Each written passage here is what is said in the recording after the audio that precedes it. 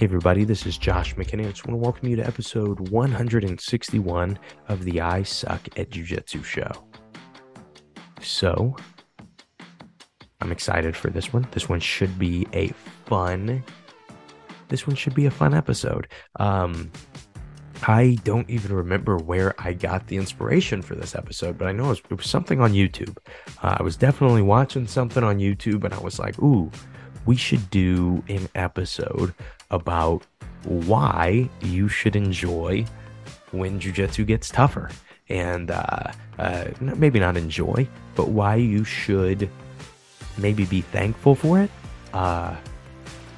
Because, man, it is important. It is pretty much the hidden reason that we all are doing jiu-jitsu, or one of the hidden reasons that we're all doing jiu-jitsu.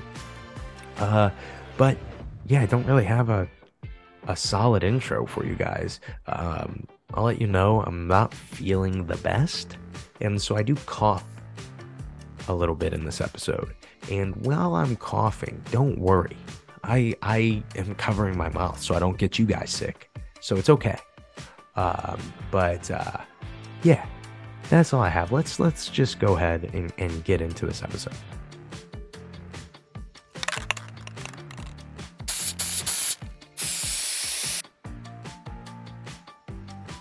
Do not wish for jiu-jitsu to be easier. Wish that you are tougher. So I have just a few points for you guys on kind of why you should be wishing for toughness. And this is coming from a guy whose podcast is based on efficiency and effectiveness. And so sometimes I look at the podcast and I worry, what if people are using the podcast and it's too effective? And then they're missing out on these really important kind of hidden things that happen to all of us during our jiu-jitsu journey. Kind of these important fights, these important boxes that we have to check. And I just thought a good point to start with, and I talk about this on the podcast all the time, but I think I can talk a little more about myself with this one and make it make a little more sense. But we have to understand that the white belt that walks into the door at a jiu-jitsu gym, if he or she stays for a long enough period of time, if he or she stays long enough to get a black belt, the white belt that walked in will be a completely different person than the black belt that walked out. And I think that any black belt would agree with you. No black belt that I've ever met says, yeah, I was the same person that I was when I was a white belt. There's this question that I always get when I do other people's podcasts, when I'm the guest on a podcast. And it is, what would you be doing without jiu-jitsu? And it's almost, for me, it's this impossible question to answer. Because when I started jiu-jitsu, I was 14 years old. And my mom made me. I had no desire to do jiu-jitsu. Honestly, I had no desire to really do anything as a 14-year-old. I had not really played sports. The sports that I played, there's none that I played for longer than a year. I didn't have a ton of desire. I didn't have a ton of drive as a kid. I was overweight and I really was needing something to do, and just didn't even realize as a kid. And so for me to say, what would I be doing if it wasn't for jiu-jitsu? It is this impossible question for me to answer, because without jiu-jitsu, I wouldn't be me. I wouldn't be Josh McKinney. I wouldn't be the guy that, obviously I wouldn't be the guy from the I Suck at Jiu-Jitsu show, but I don't really know. There's really no decision in my life after 14 years old that wasn't based around jiu-jitsu. So 14 years later, 15 years later, it is kind of impossible for me to be able to answer that, right? And I think that a lot of us, and this was me included, a lot of us put certain name tags on ourselves, certain identity on ourselves that maybe a lot of times we don't even share with anybody. But we put these brands of oh, you are this, you will always be this. For me, a big example that I've always struggled with is every time I would try something when I was a kid, I would play a new sport and I would play it for a year and I just wouldn't like it. And what I started to do is I started to label myself as a quitter. And so even when I would like something, even when there was something that I was enjoying and I really wanted to get better at, uh, I could feel that quitter tag that I put on myself laying heavy because I knew eventually it's going to get hard. And once it gets hard, you're going to quit. A good example, I had this is like the only sport before jujitsu that I actually had fun doing. But I had I was on like maybe a fourth or fifth grade, like park league basketball team. And first off, we were terrible. We were a really bad team. Um, it was uh it was very much like the start of like a Hollywood movie. I'm Asian. I'm on an all black team, and we are in literally an all white league. We had no idea. No one told us. And you would think that we would have some type of upper hand, but we did not. All these white kids, man, they were the type of kids whose dads are sending them to every camp or something. They were lighting us up. So first 4, 5, 6 games, we're getting wrecked. And all of a sudden, mainly because the coach did bring in a ringer, but yeah, so we bring in this ringer. This kid's named Justin. He's probably 30 years old, if I'm being totally honest with you guys. But regardless, he was so good that I started scoring points in games. That's how good this kid was at basketball. And we started to get better. We made it. We ended up winning enough games to make it to the tournament at the end of the year, like the final 8 teams or something. And in the first round of the tournament, we are down 1 point. And um, things have been iffy all year when it comes to me playing basketball. I've been having a blast, but I'm terrible. And I get fouled at the end of the game.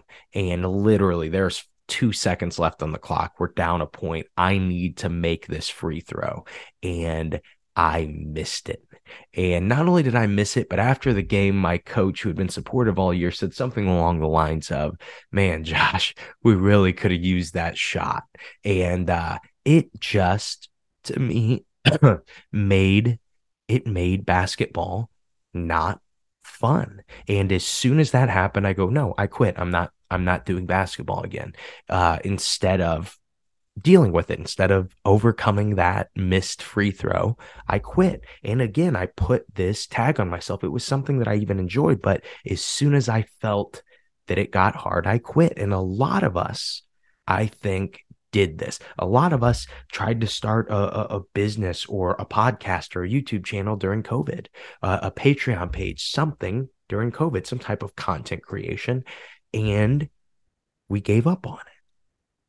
And it just plays into that same exact idea of when things get hard, you quit.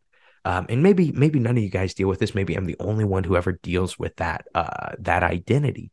But there is this cool thing as you keep progressing in jujitsu. I always will say that like a lot of my blue belts I've seen, and maybe this is just because I am terrible and I will make people wait at white belt for 20 years until they get their blue belt. But anyway, a lot of people I've seen post on Facebook after I give them their blue belt, they'll say something along the lines of, "This was one of, or this was the hardest thing that I've ever done." And what happens with them? They completed it. They got a belt, and obviously it's just totally based on my and the other coaches' opinions, but still, they got something that is basically, it seemed unattainable to the day one white belt that walked through the door 2 years before. It actually was unattainable. That person had to change. They had to become a different person in order to get that blue belt. And if you can do that, why couldn't you get a purple belt? Why couldn't you get a brown belt? Why couldn't you get your black belt? Once you get your black belt, if you could do that, why couldn't you pick up that YouTube channel again and be more consistent with it? You know now that that quitter label that you put on yourself is a lie. You know, hey, I actually can overcome something, even when it gets tough, because maybe there are a few human beings out there who got their blue belt and it was never tough for them. Maybe even a few, maybe there's 10 people on the planet that got to their purple belt and it was never really tough for them. They were just that natural of grappler. They, for BJ Penn, right? Someone like that. But for most of us, by the time you get your blue belt, your purple belt, one of those, you can no longer hold that quitter label on yourself. That is such a big, big thing to be able to get to blue belt, right? But the whole point of this point is that once you get to black belt, that label, of course, I still have negative self-talk that tries to convince me that I am a quitter, but it's way easier to shut that talk up with a black belt. Honestly, it's something I think less and less about now than probably ever before. And I really think that has to do with jiu-jitsu changing you. But next point that I wanted to make on why you should just become tougher and not try to pray that jiu-jitsu gets easier. And that is, I stole this from what is his name? Alex Hormozi. But there is this quote that your mess will eventually be your message. And to put that into context for jiu-jitsu, this is actually something that is that is probably one of the most important, not thought about things while you are dealing with all of the hurdles of jiu-jitsu. And that is that if you can overcome the hurdle, you can help somebody overcome that hurdle, probably even easier. For example, I'll give you something that's non-jiu-jitsu related, and then we'll look at some jiu-jitsu related examples. So my dad has been a personal trainer for 35 years, I think. If you guys have never heard an episode with my dad, Steve McKinney, who is also a black belt, you absolutely should check out one of those. I don't think there's one that I recommend more than the others. They're all pretty good. He always delivers. But anyway, he started his personal training business. We lived in the town of Madison, and Madison is a very low income area and just not a very great place. And he opened his business out of his garage in Madison, and that is what provided for me and my family for my entire existence while I lived with my parents. And not only that, but it also, I got to watch my dad run a business pretty much from our home my entire life. And also this business was his passion too. And so as I got to watch that, I got to watch him make certain moves, even moves that were really big at the time, and maybe fail on them. And I got to see how he responded. And I got to years later see what he said that he would have done differently. And because of all this, I have a jiu-jitsu business that I was able to start at 21 or 22 years old that is by a lot of standards very successful. And so I know though that there's no way that I am able to do things as quickly and make the moves that I did without having seen my dad, without him trailblazing for me, right? And so now we can kind of apply this to jiu-jitsu. Let's say one of my blue belts is struggling with his or her mental health, and they're trying to use jiu-jitsu as a catalyst for their mental health. They're trying to they're trying to help themselves with jujitsu. And so, as they do that, if me, someone who has never struggled with mental health, is their only coach, their only way, only person that they can even talk to about these things, obviously that isn't a great idea. They should have a some type of a therapist to don't talk to me about these things. I am in no way a professional. But if you have this you have this blue belt that or white belt or whatever, that is struggling and maybe saying, well, maybe someone with the mental health issue that I have, maybe it's impossible for them to get to purple belt, or maybe it's impossible for them to use jujitsu to effectively help their mental health. It's way easier than me just encouraging and trying to say, no, you can do it. You really are tough. You can do this, versus me saying, oh, well, one of the black belts struggled with the same thing. Maybe you should talk to him. Right? If you heard that, if you were in that situation and you heard, wait, there is a person that dealt with what I dealt with that feels impossible to me, and they are able to help me. They're able to talk to me. I'm able to bounce questions and ideas. I'm able to do the thing that they did. I don't remember where I originally heard this story, but before 1950, nobody could run a 4-minute mile. And so because of this, it was thought to be an impossible feat. Okay. And so in the 1950s, I don't know when, but a guy, let's see what his name was. I put it somewhere in my notes. Roger Bannister. He ran the first under 4-minute mile. And since then, 1,500 different people have done it. How many of those people can do it if not for the first? If not for Roger Bannister? A lot of times us being able to accomplish a task, it comes from us being able to recognize that that task is possible. If I convince you that something is impossible, most likely you're not going to spend your whole life trying to prove me wrong. Most likely you won't even spend 5 minutes trying to prove me wrong if I convince you that it is impossible. And so back to our mess being our message. Whatever you're struggling with now in jiu-jitsu, not only could you overcome it, but if you overcome it, you can help somebody else do the same and help them do it, as we would say on the podcast, more efficiently and effectively. And really, if you think about it, when I think about it, that's all this podcast is. This podcast is just my mess.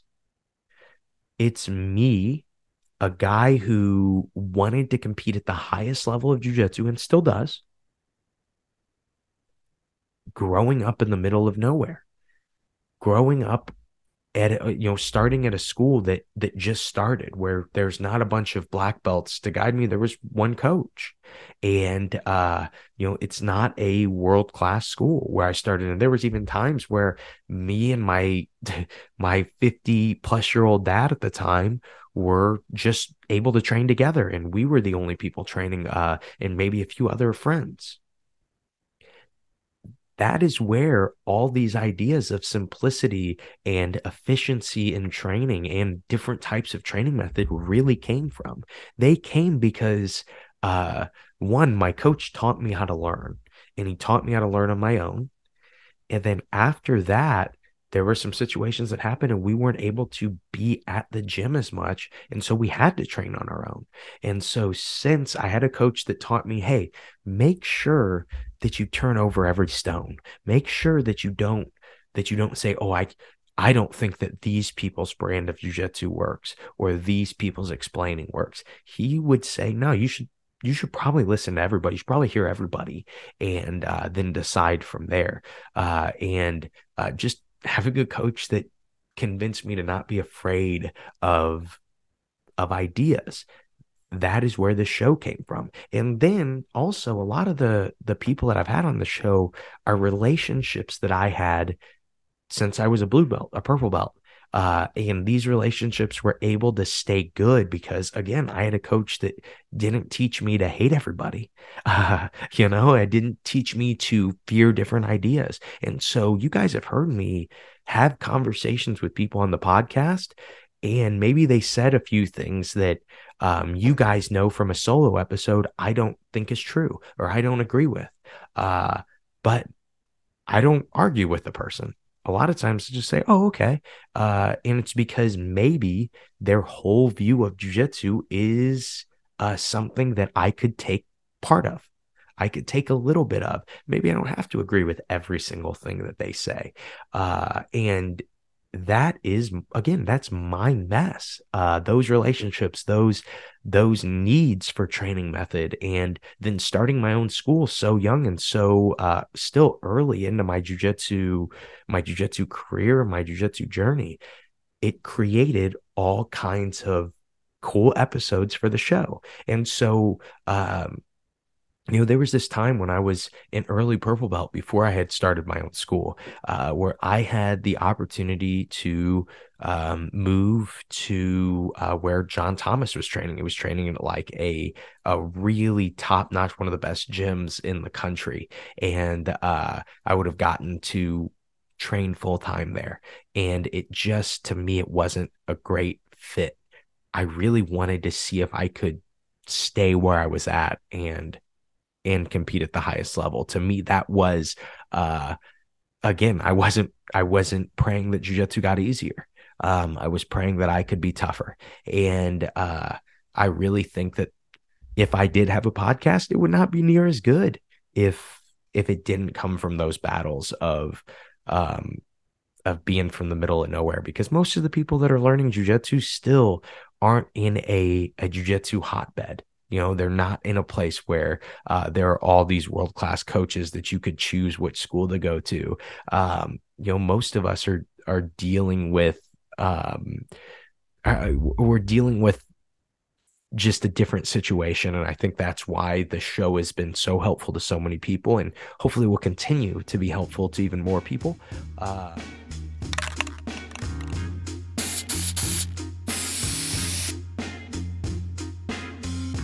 Hey guys, Josh McKinney here, just interrupting Josh McKinney.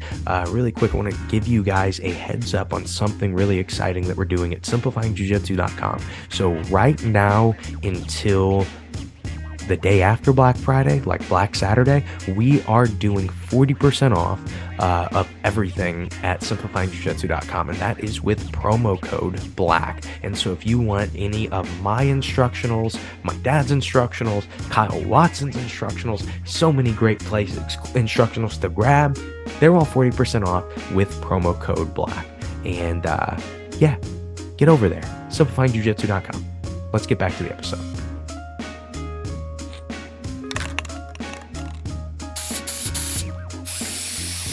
Yeah, let's do it. Let's move on. Let's look at 3 tips to develop black belt toughness.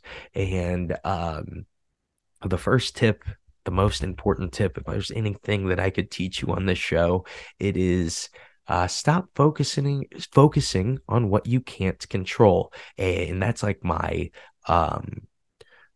politician way of saying it. What I really mean is stop complaining. The amount of people that just whine, especially when it's stuff that is not in their control, it's beyond me. And a lot of times it's just, I think it's because we're afraid to deal with what is actually in our control. And we'll talk about that in just a second. But we have to stop focusing on what we can't control. For example, some things that I hear about people complain about is their location, where they are at, where they're at for jiu-jitsu. There are no big gyms around me. There are no big coaches around me. I think especially now with how much free information there is, uh, I think that there's probably I don't think you can make that excuse anymore. I think that you're probably just not putting in what you need to be uh, in order to get good. Because, man, the amount of people that there are that are good. So, like competing at adult black belt, it's always fun to try to explain to people what it's like. Because for me, I still can't even explain how good some of the guys are that I grapple. But what's also unique is, of course, when I fight Murillo Santana, of course he's going to be insanely good. And I'm not surprised by that. But there are also all of these times that I will fight guys that are also from the middle of nowhere, and they are also insanely good. And it's really because now all the free information out there and the ability to take some trips and go train in other places and see how other people are training and actually get to feel those things, and the ability to just jump into all these tournaments and compete with really high level guys. Uh, I really don't think you can complain about location anymore. You look at Preet Mickelson. He is from Estonia and is one of the best coaches that there's ever been, in my opinion, just like in the way that it can explain jujitsu. And a lot of people haven't even heard of him, of course, but still his ability to explain jujitsu, it comes from learning jujitsu in Estonia, right? And it's such a small place. But back to the original topic, one of the biggest habits that I see out of people that I would consider not tough uh, is that every time I see them, they have a new woe is me complaint, a new, yeah, a new, they're a school owner and they're like, oh, a new gym just opened. And now now I'm going to not be able to get any new students because everyone's going to this new gym. They're part of a bigger affiliation than I am. And instead of saying, hey, I wonder what I could do to try to get more students in this new affiliation. They have this big new affiliation. What could I do? What could I focus on to actually get this done? And so often, uh, people that are not tough, they don't focus that way. They don't look that way, or they don't look at problems that way as something to solve. They look at a lot of their problems as a new topic to post on Facebook. And so then something else, another way to develop black belt toughness. And this is to say, there are a lot of black belts I know that I would consider not tough. And that's just probably because I'm judgmental and mean. But I've met a lot of black belt whiners, dude. And so don't think that the black belt, I kind of said like you will become a different person when you get a black belt. Don't make the mistake that means all black belts are good people. Um, some people are able to hide that they're not good people behind their black belt. So don't take this episode. This is the disclaimer part of it. Don't take it as something to mean that all black belts are tough or all black belts are people that should be looked up to. Anyway, back to point number 2 on 3 tips to develop black belt toughness.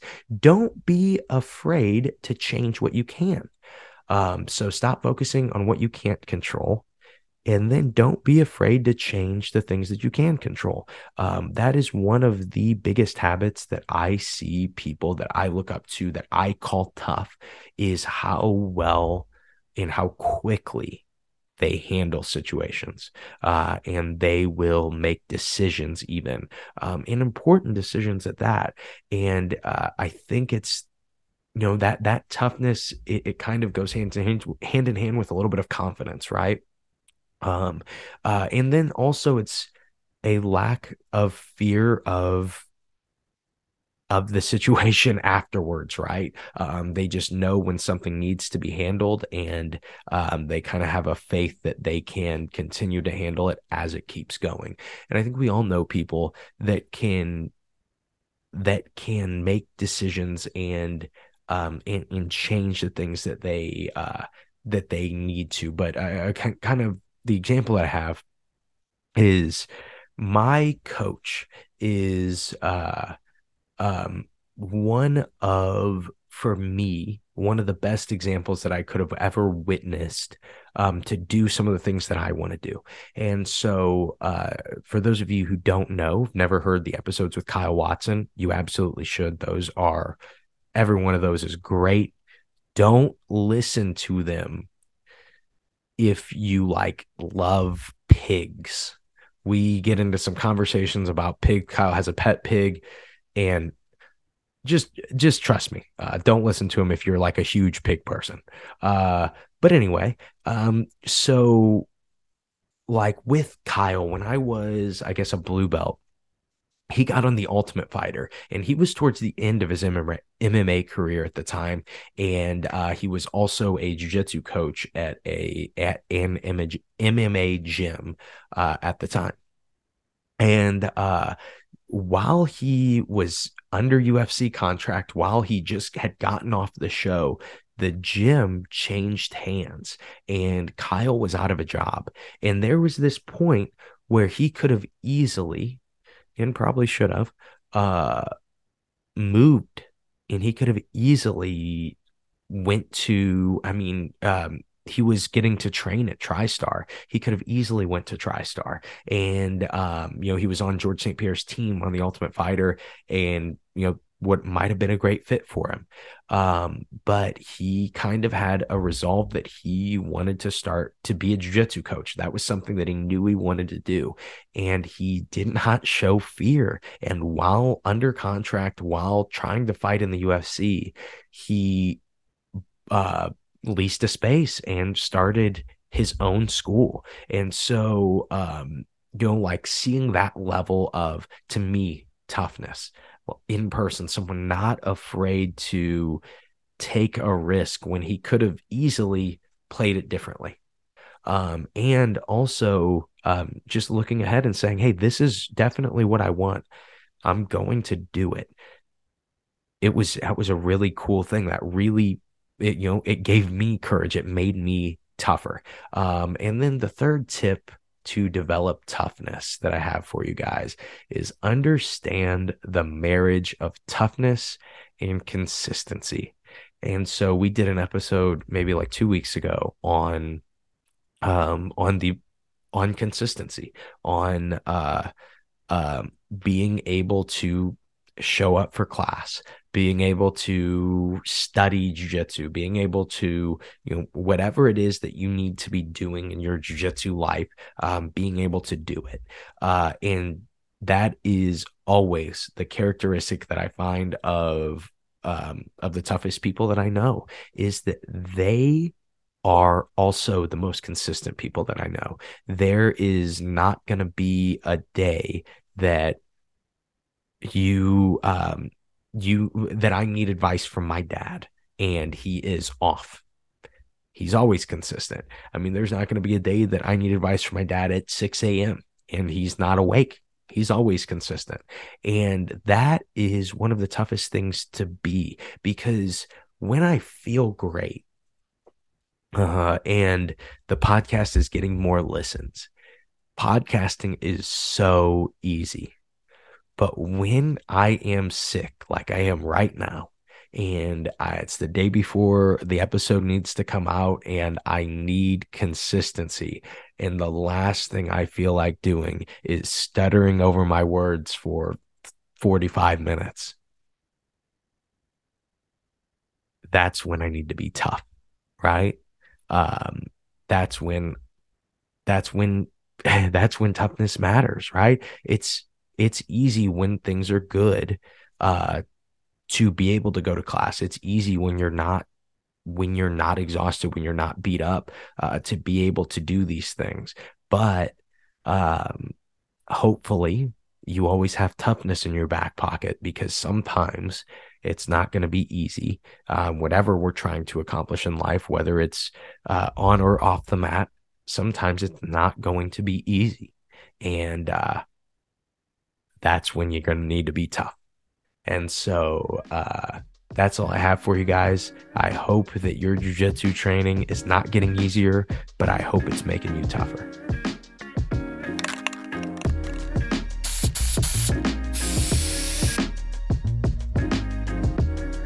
And that is the episode. Thank you guys for listening to this one. I hope this one was good. I hope it makes you enjoy when jiu-jitsu gets tough, makes you cherish when jiu-jitsu gets tough, because one day you're just going to be so tough, it's not going to get tough for you. That hasn't happened to me yet, but I like to believe that it will. Yeah, that's all I have for you guys. Don't forget about the Black Friday sale that we're doing at simplifyingjujitsu.com. Promo code BLACK. And yeah, that's all I have for you guys today. Hope you enjoyed this one. Hope it made you a little bit tougher. Most importantly, I hope today's episode helps you guys suck just a little bit less at jiu-jitsu. Have a great day, guys.